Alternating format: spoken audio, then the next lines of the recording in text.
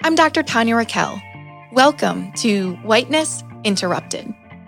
I believe we have to collectively disrupt and interrupt our whiteness, and that it will have consequences. We must choose to have resolve that it is absolutely worth it. We don't have time to wait another day, so let's begin now. For today's podcast, I had the pleasure of interviewing Dr. Leeja Carter. She's a Fulbright scholar, a womanist change maker, and an expert on inclusive and equity-focused practice in health. She is reimagining what it means to be healthy and to work in community through her work with the Coalition for Food and Health Equity, and she serves as the executive director.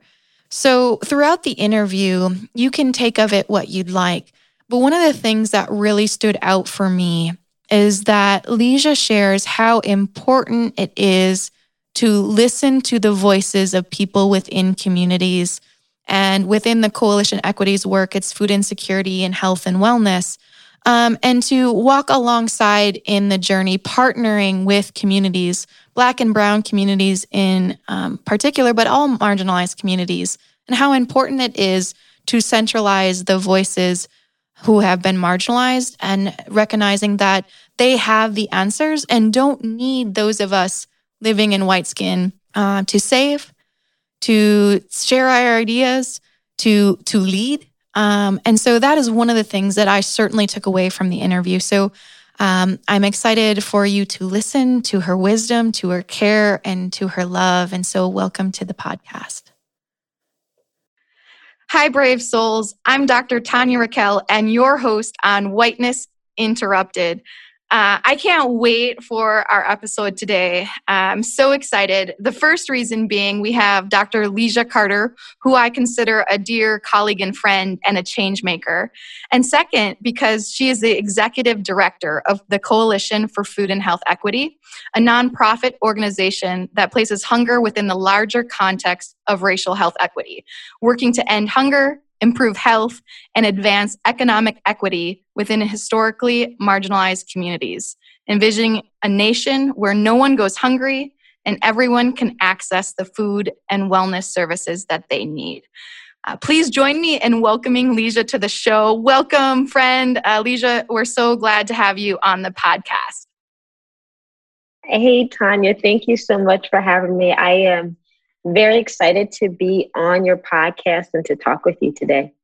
Awesome. So, Dr. Carter, I can remember it like it was yesterday, the day that I met you in 2012. And we were introduced electronically and told that we needed to collaborate on a curriculum for a course. And you were the instructor for one of the sections, and I was the instructor for the other. And I think we both laughed many times since then, thinking, who is this fool we have to work with? And I have to say, for me, I am forever grateful that our orbits have crossed. Do you remember that day?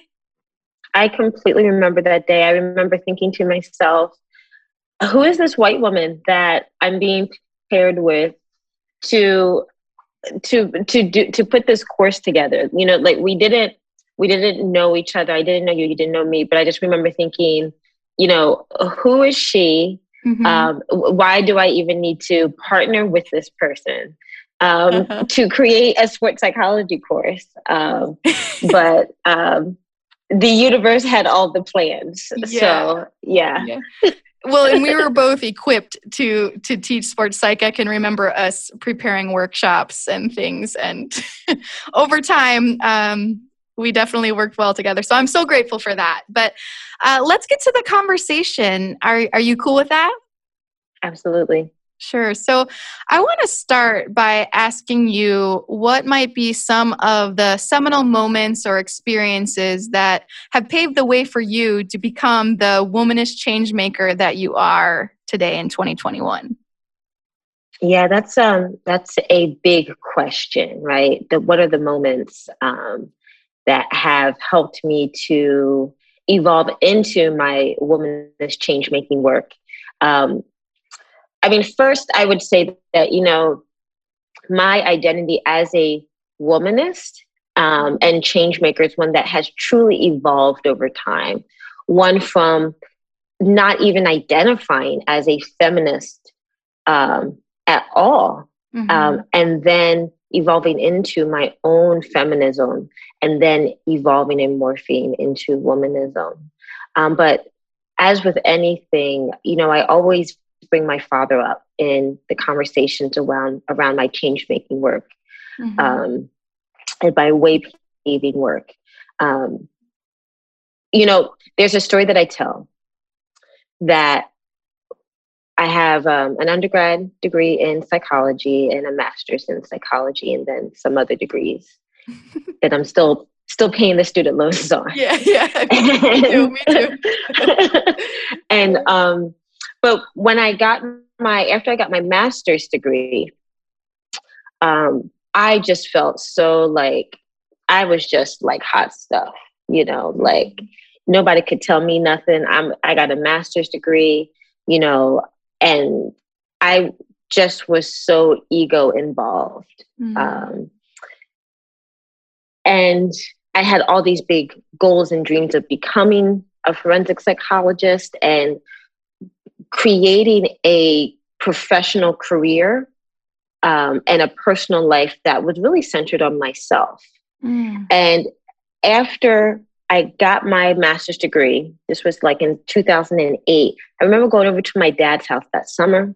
My dad lived in Chester, Pennsylvania. He was born, raised, lived, and died in Chester. I was born and raised in the early part of my childhood in Chester, Pennsylvania as well. And where my dad lived in Chester, it was not unusual to drive up to my dad's house and, there's a drug dealer on the corner, or there's many memories that I had that I would be in my dad's house. And there's one memory in particular that I was in my dad's apartment as an adult, and cops drove up on his lawn to raid the house next to him. And not like we didn't do anything. Like it was like, that was just like, okay, like they're just raiding the house next to us. Like, what are we eating for lunch? And the amount of poverty, crime, the experience of the community that he lived in and the community that I initially grew up in, of just being forgotten. And this is just the way it is. So I said to say that, I go to my dad's house after I got my master's degree. And then he says to me, okay, so you got a master's degree. So what are you going to do for out there? And he points outside his window and he's like, what are you going to do for out there with that degree?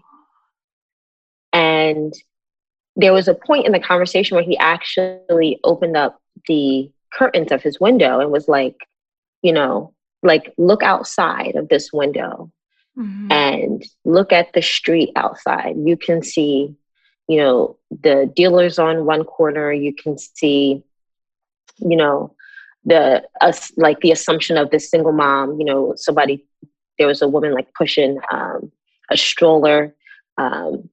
And he's like, you're so ready to get a degree and leave and to forget. What are you doing for those that need the education that you're getting? Yeah. And in that moment, I felt so embarrassed. Like, what am I going to do with this degree? What is this degree for, actually? And that conversation and the way in which he presented it to me, it set me on a different course in my life. It put me instead in a place of constantly asking myself every day, like, why am I doing the things that I'm doing? Is this for me, or is this for my community?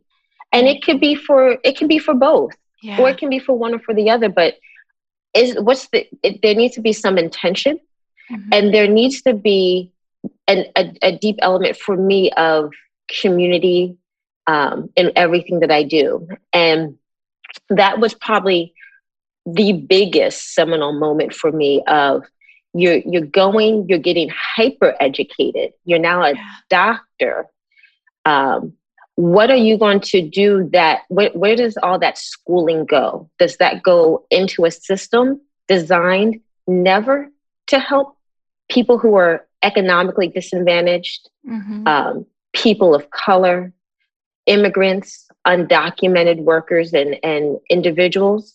Or are you going to really put that into a system to disrupt it and help reimagine something much more equitable and sustainable for everyone? So that was number one. And number two was the passing of my father, because of all the ways that he challenged me to think beyond myself and beyond the ways in which I'm programmed to think inside of a system that doesn't allow us to dream bigger and to think bigger, right? And so when he passed away, it caused me to go really deep inside myself and think, Leeja, how are you bringing? What does community mean? What does love mean? What do you mean in this larger scheme of things? And what are you doing with your life? Even more kind of aggressively. I've been blessed. I mean, of course, my friendships and various different positions I've held have also been seminal moments because they've challenged me. They've put a mirror up to me in various different ways to kind of think differently and say, like, you think that you're doing something that you want to be doing, but not quite yet. You got to dig deeper. And so there's always those little micro experiences as well. But I think the larger one has always been that sermon that I received from my father, and then the passing, which is kind of like closing a chapter to open another one. Yeah. I had goosebumps hearing that, and the powerful, words of your father in that moment of time. And I also was thinking about, these systems and the way that systems are designed. You had me thinking about how they're not made for Black, Indigenous persons of color, LGBTQIA community, women, right? And immigrants, and thinking bigger than the systems, right? Like to change and to have change come into play, because the systems don't want change, is kind of what I was thinking about. Like in your reimagining. Yeah. So can you share with us then your journey to developing the Coalition for Food and Health Equity, and tying that into how you are being this change maker for a broader community, and not just yourself in being ego-driven? I don't think you're at all ego-driven. Thank you for that. I think that the journey to Coalition for Food and Health Equity has been one in the making. There's like a quote or a meme that I saw where it says, like, it takes like 15 years to be an overnight success. And I think that that's what Coalition Equity is for me at this stage in my journey, that it has truly been something, I can't overstate that what my father said to me has lived inside of me since that day of how do I do what he was telling me to do? And every year, every moment, I would be trying. And I think now with Coalition Equity, I think I'm not trying anymore. I'm just actually living. I'm embodying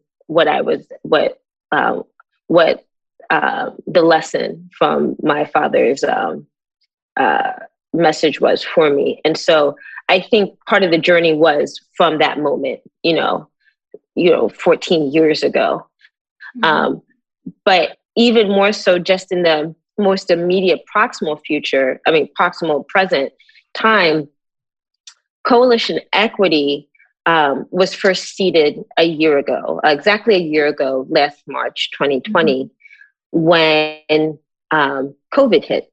And, when the pandemic hit and New Jersey, along with everywhere else, not just in the US, but in the country, was faced with shutting down businesses, our communities, our lives, in order to survive in the best way we knew how an unknown virus. Mm-hmm. And many people know me. I'm a foodie. I love restaurants and cafes. I'm somebody that goes to a bunch of different cafes. I actually always had a dream and a goal to open my own cafe as well. So I love food. I love the ways in which communities are, eateries and restaurants are really just part of the culture and fabric of our communities.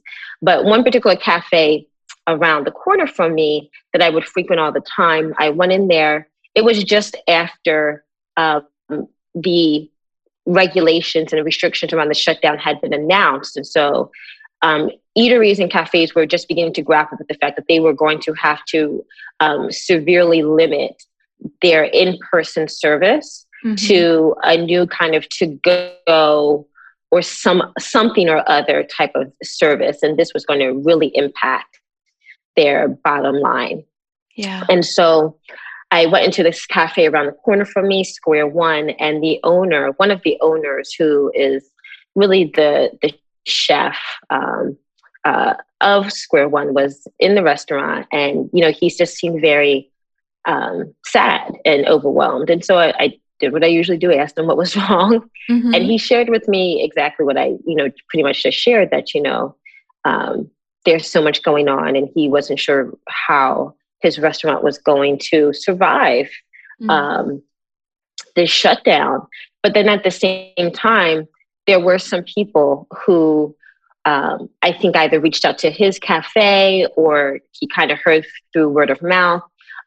People who were also struggling regarding hunger because there were, with limitations occurring with the pandemic, it put restrictions on our free food distribution services. So imagine a food pantry or a soup kitchen. You no longer can stand in line in order to get free food or to go shop in a food pantry because of the social distancing guidelines and those restrictions.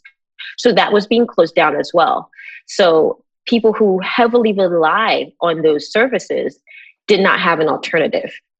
And so they were individuals who were already experiencing food insecurity, were going to restaurants and other places asking if they had any leftover food or anything they might be willing to share.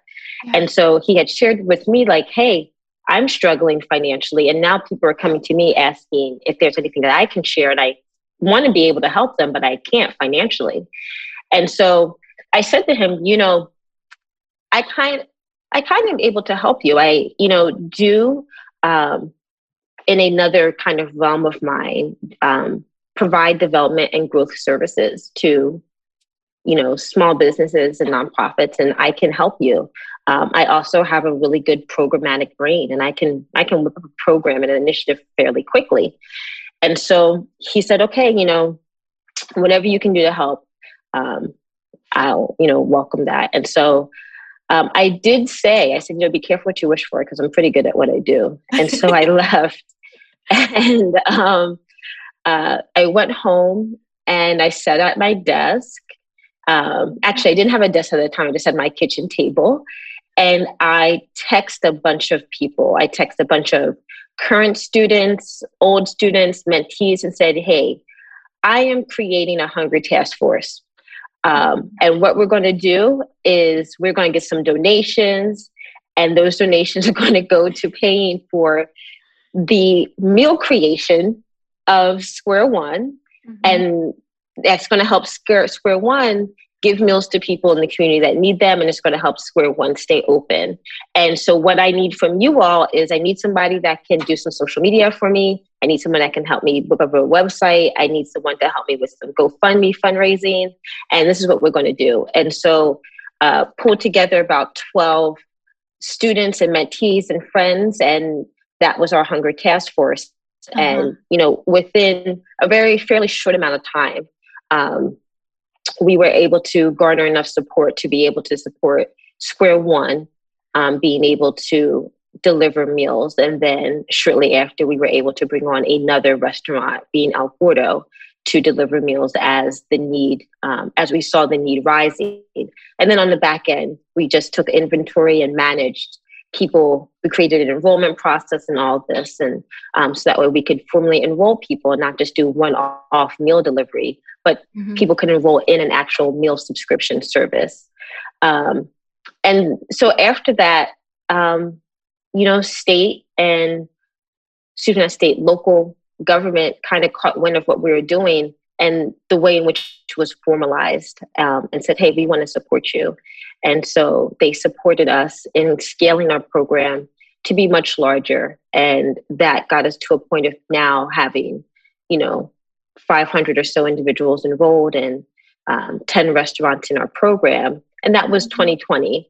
Yeah. And throughout that entire time, as the person doing the operations of this, it became very clear very quickly that the persons that we were serving, our clients, our customers, were those who also resided in food deserts and exercise deserts. Also, our customers are majority persons of color, Hispanic, Black, as well as they hold other minority status. Many are immigrants and non-English speakers. And as we already know that racial health inequity exists, but when you really sit inside of it from an operations standpoint and in administering a program like the Hudson County Hunger Project, you begin to say, no, this is very deeply real.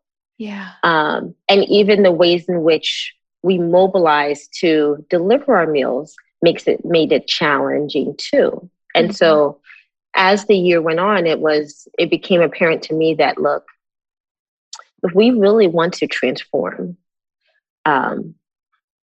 access to food, and we know that food is a mechanism for health, for managing health, for understanding physical health, mental health.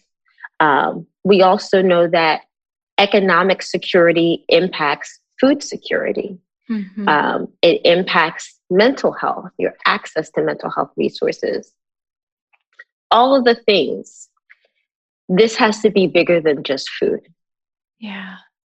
It also, in order to disrupt a system that is reinforcing food insecurity, you have to actually look at the root of this. And the root of this is racism. That's the root. And so, really stepped back and thought about it and said, if I want to really implement change here, is one, you got to pull this out from the root, as Angela Davis says. And so it was like, look, I didn't see the Hunger Project discontinuing. I saw it expanding, but in order to do better work, we have to dig deeper and we have to be much more critical of why this program even needed to exist. Yes. Yep. And so it needed to exist because of all of the isms. And so that's what brought us here today to Coalition Equity, Coalition for Food and Health Equity, and we refer to it as Coalition Equity for short, because we're saying food is a mechanism. Food was the door that opened us up into understanding one very critical need within our community. However, the larger issue is racial health equity and understanding how social economics plays a role in why even hunger exists and all the other dimensions of insecurity exist, which is what we seek to disrupt, reimagine, and rebuild. Yeah. Woo. So, well, first, let's say thank you for the work you're doing. I know it wasn't too long ago that I said to you that I see you reimagining and how powerful it is. And part of the reimagining, as you've spoken to, is taking away like the individualized blame that society tells us to do for, food insecurity or lack of healthcare, and recognize that the current systems in place have been created to marginalize people. And so how do you specifically see coalition equity interrupting whiteness and continuing to interrupt whiteness? That's a great question. I think that the interruption, when I think of interrupting whiteness, I'm thinking of the system of white privilege that has historically caused communities of color to be marginalized and disenfranchised. And I think that happens with coalition equity, both internally and externally.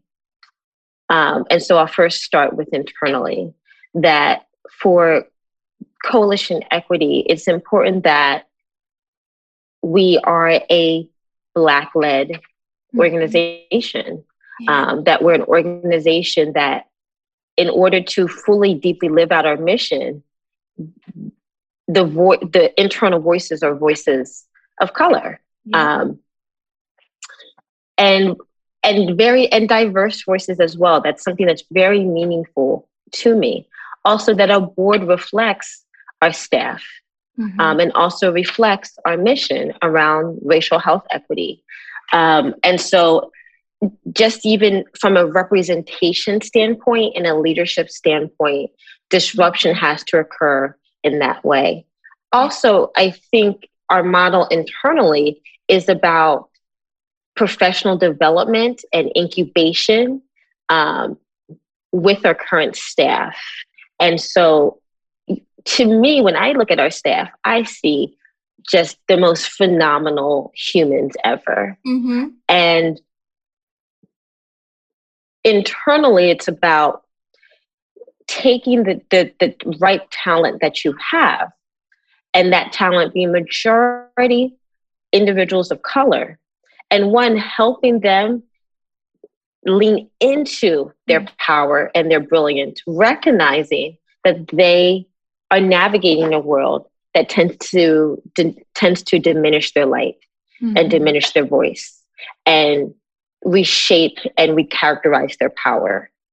And so what makes coalition equity, how coalition equity can be powerful, is if we have a powerful staff, a staff that sees their brilliance, understands who they are, and me as an executive director allows them to show up in the most full, powerful, joyous way that they are. So there's internal stuff that has to happen in order for us to externally be disruptive, because I could, but I can't say like, yeah, we're going to be out here disrupting stuff, and internally, I'm not really cultivating my staff. So that's some internal stuff. Externally, it is about moment to moment sitting back and saying, how can we do better? I don't know how this is going to sound, but I'm just never satisfied. And it's about saying, okay, coalition equity is only as good as, we're in the present, and what is the future that we're trying to parent here. And right now, our present is, we have this wonderful restaurant to table model that is steeped in community partnerships and relationships, microeconomic growth and development, but it cannot stop there. And so what is the next step? Is it farm to restaurant?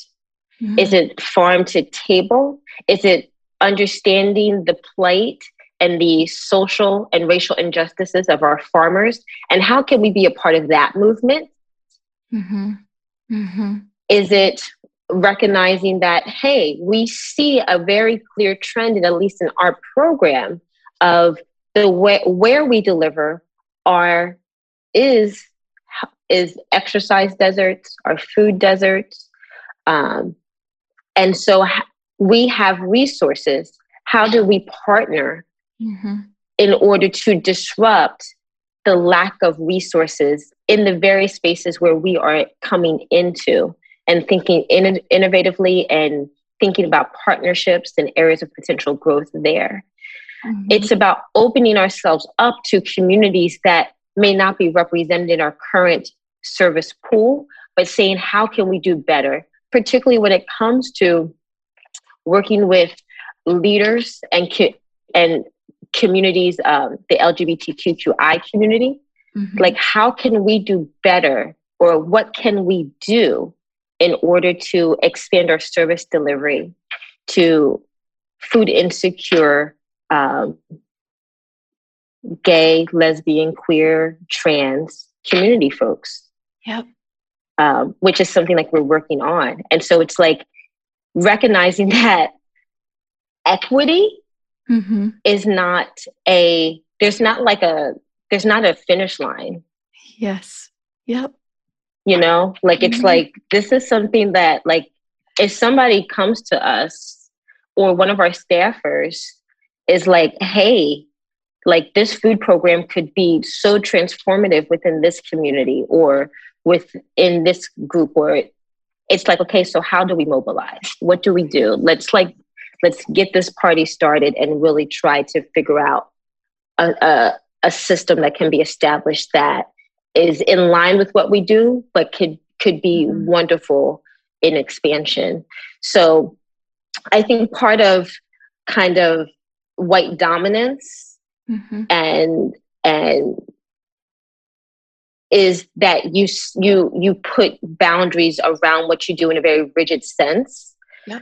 And I think for us, we don't do that. Now, of course, we can't do everything, but we allow ourselves to be open to the possibilities and go with it, particularly because we recognize the need is so great within communities of color. Mm-hmm. So I don't know if I answered your question, but you did. And you have my mind on rapid fire. You know, it also had me thinking about how coalition equity, how you're, I don't even want to use the word using, but you're igniting people within the community, voices within the community, representation in a way that historically in present day, the white community, we in our white privilege will come in and say, okay, like, well, what can I do? How can I do it? Let's do it this way, my way. And it also speaks to, I start off the question of like, how are you reimagining? It's like getting rid of whiteness, right? Like all these white structures and boundaries. So thank you for that. Yeah. Like in our partnership, so one of the elements of coalition equity is to build coalitions, is to build groups committed to racial health equity work. And while we're here in the Northern New Jersey area doing the work, our hope is that we can, in the future, one of our future goals is to establish over 1,000 wellness, health, or food coalitions steeped in this racial health equity model. And that is our way of saying, like, we're not doing it for you. We are working alongside you to do this work in the way that you have identified best for your community. Mm-hmm. And so I think when we think in these very kind of conventional, dominant white structures, there tends to be like rules around certain things that restrict, particularly communities of color, and engaging in practices and activities that are best for them. Mm-hmm. And therefore they are short-lived and don't have the impact that they could have because it's not what would work best in a barbershop. You know what I mean? Mm-hmm. Or what would work best in, mm-hmm. A community or a group or in a particular entity. And so, we are here to partner and walk with, not to be the, like, this is how it needs to be done. And mm-hmm. even that, to me, every day in this role with coalition equity becomes more and more deeply humbling because you remove your ego out of it. You're like, yeah, this is not about me. Mm-hmm. This is about what is going to be best for you all. Mm-hmm. And when we identify that, that's where the magic happens. That's why it becomes successful, because you're like, yeah, it's going to work best for you. Like doing the initiative this way or the program in this way will work best for you. And we're going to partner with you in that way. Like what's, we're going to make it work. Mm-hmm. So, yeah. So Leeja, let me ask you this. If we have listeners who are white identifying and thinking, oh, how can I support coalition equity? What would you share with them in ways that listeners may support? Number one is to donate. Mm-hmm. People really, and this isn't like, give us money, but donating for coalition equity directly goes to feeding someone. Yeah. It directly goes to, so our model to microeconomies is that a donation isn't just about meals, but it's also about you're helping feed someone who's experiencing food insecurity, but you're also supporting the hands that prepared that meal, the food service worker who in our current economic situation really relies on that job. Yep. You're also supporting the restaurant partner who that donation is keeping the lights on, is helping pay for sourcing the food. You're also supporting the farmer whose crops and harvest that money is going to, because the restaurant partner is paying that farmer. So that donation goes a long way. Mm-hmm. Mm-hmm. So donating is big. Donating is big. Also, bring your connections, your collaborations, and your partnerships. You might not have funding to donate, but you have relationships. And BPOC-led organizations need relationships. They need people to see that their networks are vast, and that network allows them to become more deeply established in order to attract greater support. Also, just talk us up, post about us on Instagram, follow us, share on your Facebook that you listen to this podcast. This organization's doing amazing work. Just visit us, on our website, bring us some love, bring us some traffic, all of this type of support allows us to show that we are here, we exist, people acknowledge our work and see us. And so a follow goes a long way. We all track our follows. Like, oh, we got another follower. Like, that's great.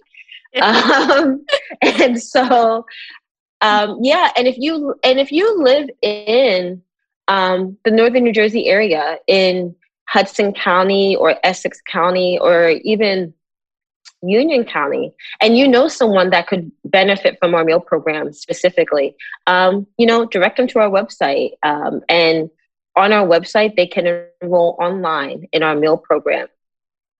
Also, if you might be interested in volunteering, shoot us an email. Our information is right on our website. We're always happy to kind of talk to people who might be willing to volunteer some time, or they might have some skills that we could really use. So there's so many ways to help and to support directly and indirectly. Yeah, well, I'm sending nothing but love to you and Coalition Equity. And so I would like to ask, in one of my transitioning questions that I'm going to ask all of the podcast guests, you are a Black woman, I am a white woman, and I would like to ask you, what are some of the reasons you find it important that we collectively continue to interrupt whiteness? Yeah, I think knowledge is power. And I don't like that, that's the first thing that came to my mind. I think that, why are we here on this earth? We're here to learn, to grow, to evolve. And I think interrupting is a form of growth. It's a form of learning for both the person interrupting and the person being interrupted, or the system being interrupted. Yes. When we don't allow interruption to happen, we are not understanding a potential growth point. And we also aren't allowing ourselves to be open to an alternative yet parallel reality. Yep. And we are cutting ourselves and an opportunity short for elevating who we are in this time that we have on earth. So I would say seeing interruption as this wonderful opportunity for growth, for learning, for education. And for me, spaces in which I interrupt, I see it for me personally as a opportunity to develop more skills around interrupting, system change, system growth. From a coalition equity standpoint, how can coalition equity and me as a representative interrupt, but then provide a solution? Like, we're not just going to try. I'm not going to just say I'm interrupting and I feel like we should uproot this. But how do we imagine after the roots have been uprooted? And how do we rebuild and rework and reestablish something even better? Yep. And so all of that is the hard work, but that to me is the good work. So good. Oh, thank you so much. It's been absolutely amazing to have you on the podcast. I'd like to end with some quick questions that will not have any interruptions afterwards. Are you cool with that? Yep. Okay. So what keeps you up at night? Nothing. And the reason being is because I allow my dreams to do the work. Woo. Awesome. What brings you joy? Anything that's filled with love, friendships, family, food, rest, seeing a little kid laugh, just anything that's filled with love. On your last day of your earthly life, you meet your maker of the universe, if you believe there is one. What are you toiling for her to say to you? That you've done a good job.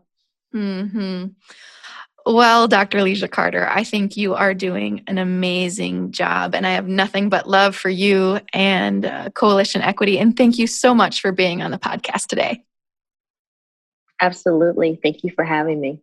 Of course. So before we end our podcast today, I want to lead us in a meditation as you're reflecting on all of the things that you have learned and heard from Dr. Leeja Carter. So go ahead, if you're able to, get a little bit more comfortable. And when you're ready, take a deep breath in through your nose. Hold your breath at the top and exhale through your mouth. Dr. Leeja Carter shared with us what it might mean to reimagine a world where no one goes hungry, where people have the resources that they need. Go ahead and take another deep breath in through your nose and exhale through your mouth. Might those of us who are listening and living in white skin think about the ways that we can step back, that we can listen to, uplift, support Black, Indigenous persons of color, and recognize that they have the answers, they know their needs. And might we work in community, in partnership, alongside, in doing our part in interrupting our own whiteness daily. You are exactly where you're meant to be. We can continue and choose to continue to toil to do better. And I'll see you back next time.